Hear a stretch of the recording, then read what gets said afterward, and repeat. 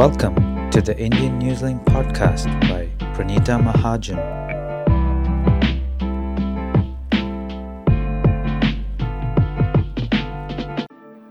Hello everyone, welcome to the Indian Newslink podcast.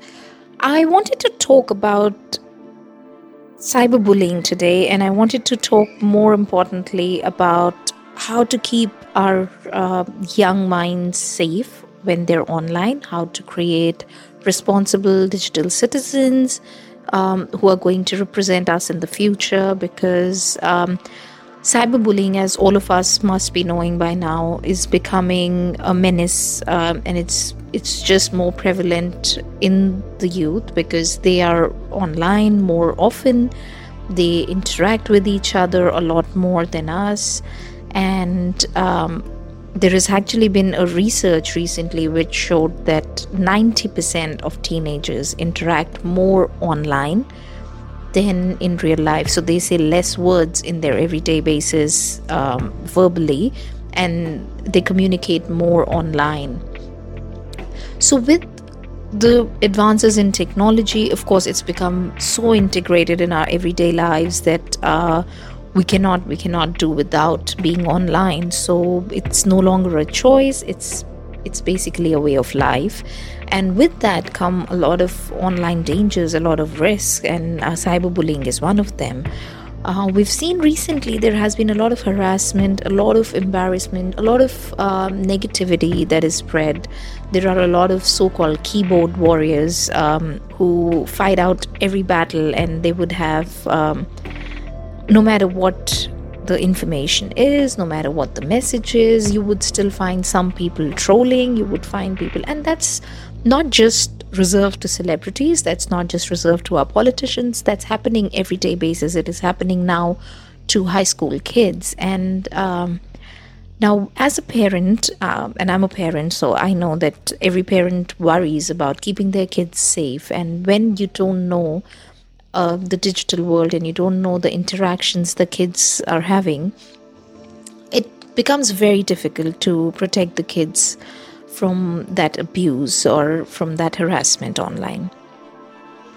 So we thought we'll put a few ideas together and try to make a roadmap to safety. We would try to just share some of our ideas and see if that helps anybody out there who's looking for answers. So as a parent, I think the first thing that you can do is monitor what your kids are doing online. So just keep an eye, have a chat with them every now and then. Of course, make sure that you don't invade their privacy.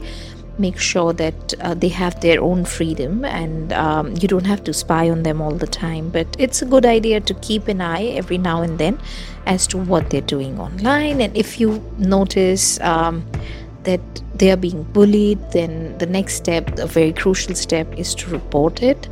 If you notice that your kids or some of their friends are bullying someone, then education and communication is very important. Keep those lines of communication open with your teenagers especially.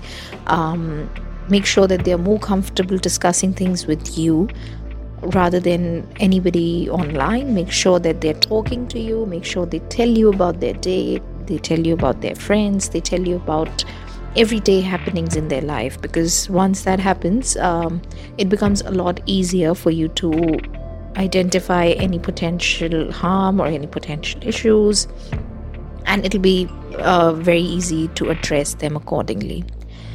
Now, communication again is very important when it comes to educating your kids, because we need to make sure that the kids understand the impact of every action that they would do online. So we need to teach them how to be digitally responsible. We need to tell them about keeping, maintaining their privacy online, not sharing too many details, not sharing, their location all the time, not sharing what they're doing or who they're with, or, their personal information online. And all this is very important to keep you safe, and also very important when it comes to cyberbullying, because if someone cannot track you all the time, you get some peace and quiet, and that keeps you safe. That's another thing. Now, the next thing that you can do with your kids, again, communication would be key even in this point. It would be boundaries.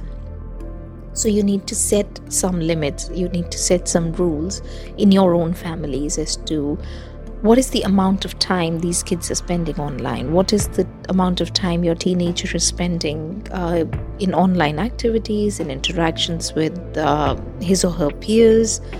You need to make sure that they're visiting, and again, restricting certain websites, or maybe even limiting time on social media platforms, because those boundaries would help them. It would help them disconnect and then go back to it, because if the more time they spend online, the more prominent or the more influential that one medium of communication becomes. So if we have those boundaries, if we limit that time or the amount of time that they spend online, we can make sure that they disconnect when they have to. So they can go out, they can interact, they can do their exercises, they can play a sport. And that time when they disconnect is where they would realize through their own experience that it does not really matter that much, and you can always take a break from your online life or from your social media life, because they're still teenagers, they're still figuring out their emotions, they're still figuring out their life and the relationship with their friends and their peers. So we need to tell them that it's okay to take a break every now and then for your own well-being. And that's again something that parents can do, and they can set a perfect example. Again, parents can be good role models to these teenagers. You can practice responsible citizenship yourself, which means that you can be respectful online. Please don't engage in negative comments, negative conversations. Encourage dialogue again with the teenagers. Tell them when you notice something being said online or something mentioned, tell them how it's not appropriate, tell them why you don't agree with it, and show them how to conduct yourself. I think it's a very important thing to do. Next thing I think, which again is very important, is once something like this does happen, if you do notice someone, I think fostering resilience in your teenagers is very important. Now, what you need to do is, you cannot be around all the time, you cannot monitor every activity in their day, but what you can do is you can equip them better to deal with the social impact of these comments or these activities that they might face or they might witness a friend facing. Building those skills, or giving them or empowering them with the strategies to deal with these difficult situations, will do wonders for your teenager.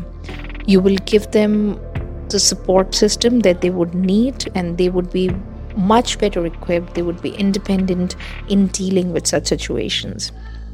So I think fostering resilience is a very important point. And also, you'll have to understand that it would be a continuous process. You would have to keep those communication lines open. You would have to have constant engagement, keep talking, keep informed. You have to stay informed about all the latest apps and technologies and trends that these teenagers are using, so that you can make sure that they're safe to use. Keep yourself updated. Make sure that you talk to your kids. Make sure that there are no long-lasting effects on their well-being. They know how to deal with these situations, and they're equipped to help whoever is going through a situation like that. On that note, thank you so much for listening. We're going to talk really soon with another topic that is close to us and that matters. So have a great day ahead, everybody. Thank you for listening to the Indian Newslink podcast by Pranita Mahajan.